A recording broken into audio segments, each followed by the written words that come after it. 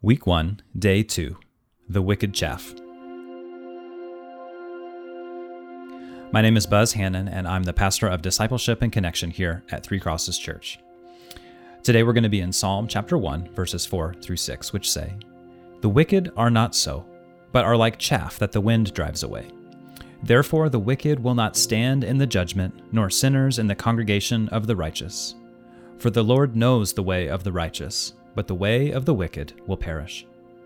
Yesterday, we looked at Psalm 1's place in the context of Israel's story and the rest of the scriptures.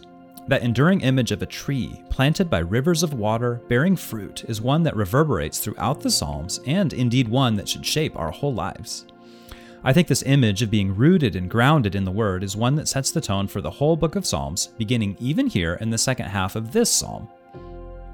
There are days when you feel like an oak of righteousness. Days that you feel like praising God, and days where everything is proceeding according to His plan.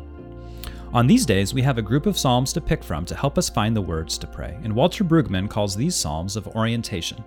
I call them psalms when things are going well. Psalm 150 is a great example of this type. There are other days when you feel like things are falling apart.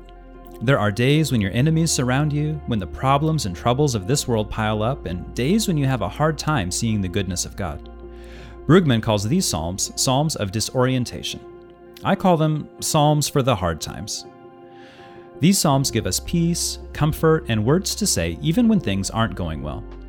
They let us know that the human experience isn't one of placidity, in which the goal is to stuff our emotions down and become like a serene pond, but rather life is like an ocean, peaks and troughs, danger and adventure. Psalms of disorientation help us when we're sliding down the trough. Psalm 88 is a sobering poem of what life can feel like when you're stuck in the depths. And there are other days when you feel like things are getting better. Brueggemann calls these psalms ones of reorientation. I call them psalms when we're on the way back. These psalms give us a ladder to climb, emotionally and spiritually speaking, when things might be hard and when we just need some scaffolding to help us find our way back to God. Psalm 139 is a great example of reorientation. Even when we feel far from God, He is there. Psalm 1 captures each of these in a way. Yesterday gave us this imagery of rootedness in the Word of God to help guide us. Are you in that season of orientation, of feeling God's blessing and His presence? This oak image helps keep you there. Are you in a season of disorientation, maybe sliding down away from God? Psalm 1:1's image of someone spiraling out of fellowship with the faith family and into fellowship with sinners helps warn and guide us. But when we look at the Psalter, which is just another word for the entirety of the Psalms, what imagery does it offer when you are feeling like you need some hope for the future, a reminder that everything will be okay once the Lord sets it right? You can find that reorientation today in Psalm 1, 4 through 6, which I'll read again. "The wicked are not so, but are like chaff that the wind drives away. Therefore the wicked will not stand in the judgment, nor sinners in the congregation of the righteous. For the Lord knows the way of the righteous, but the way of the wicked will perish." If we keep that image of the rooted oak in mind from the first half of the psalm, here we see what happens when someone becomes unrooted.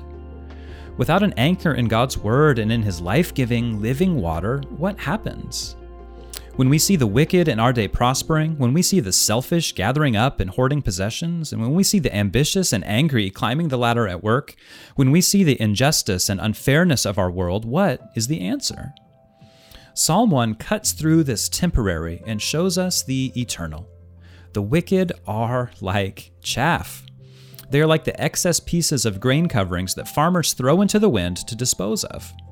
This is the same imagery at the end of Malachi, the conclusion of the prophet section, that will ultimately be set ablaze. And so this leaves us with a choice. Do you want to live the long, slow, hard, and permanent life of an oak? Or do you want to live the quick, short, bright, but wasteful way of the chaff? When you don't know what to choose, this psalm can reorient you to what matters. Delight in the law of the Lord. Meditate on it day and night. These sorts of contrasts are all over the Psalms. This is a Hebrew poetic technique called parallelism.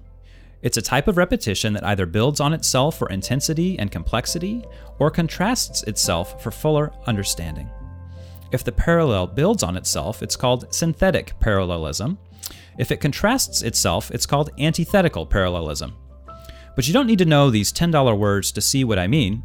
Look at Psalm 1:1. We see this three-part parallelism describing someone's descent into fellowship with sinners. Blessed is the man who walks not in the counsel of the wicked, nor stands in the way of sinners, nor sits in the seat of the scoffers. This is synthetic parallelism in action. And here we see the antithetical parallel as we contrast the tree and the chaff. And so this summer, as we walk through the Psalms, I want you to be open to trying a few of these techniques on your own. And so first, could you see if the psalm you're reading is one of orientation, disorientation, or reorientation? And better yet, could you come up with a theme or a category for each psalm on your own?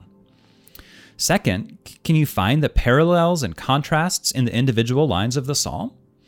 And if you can, you'll find the meaning that they really want to show you. And third, whenever you find yourself in the emotional world of the Psalms, remember what grounds us: God's faithfulness revealed in His Word.